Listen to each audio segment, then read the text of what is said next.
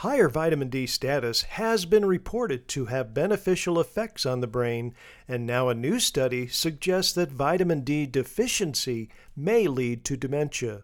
Using brain imaging and genetic analyses, this new study from the University of South Australia is the first to examine the effect of very low levels of vitamin D on the risks of dementia and stroke. Interestingly, researchers did indeed find that low vitamin D levels were associated with lower brain volumes and an increased risk of stroke and dementia. And genetic analyses did support a causal effect of vitamin D deficiency and dementia.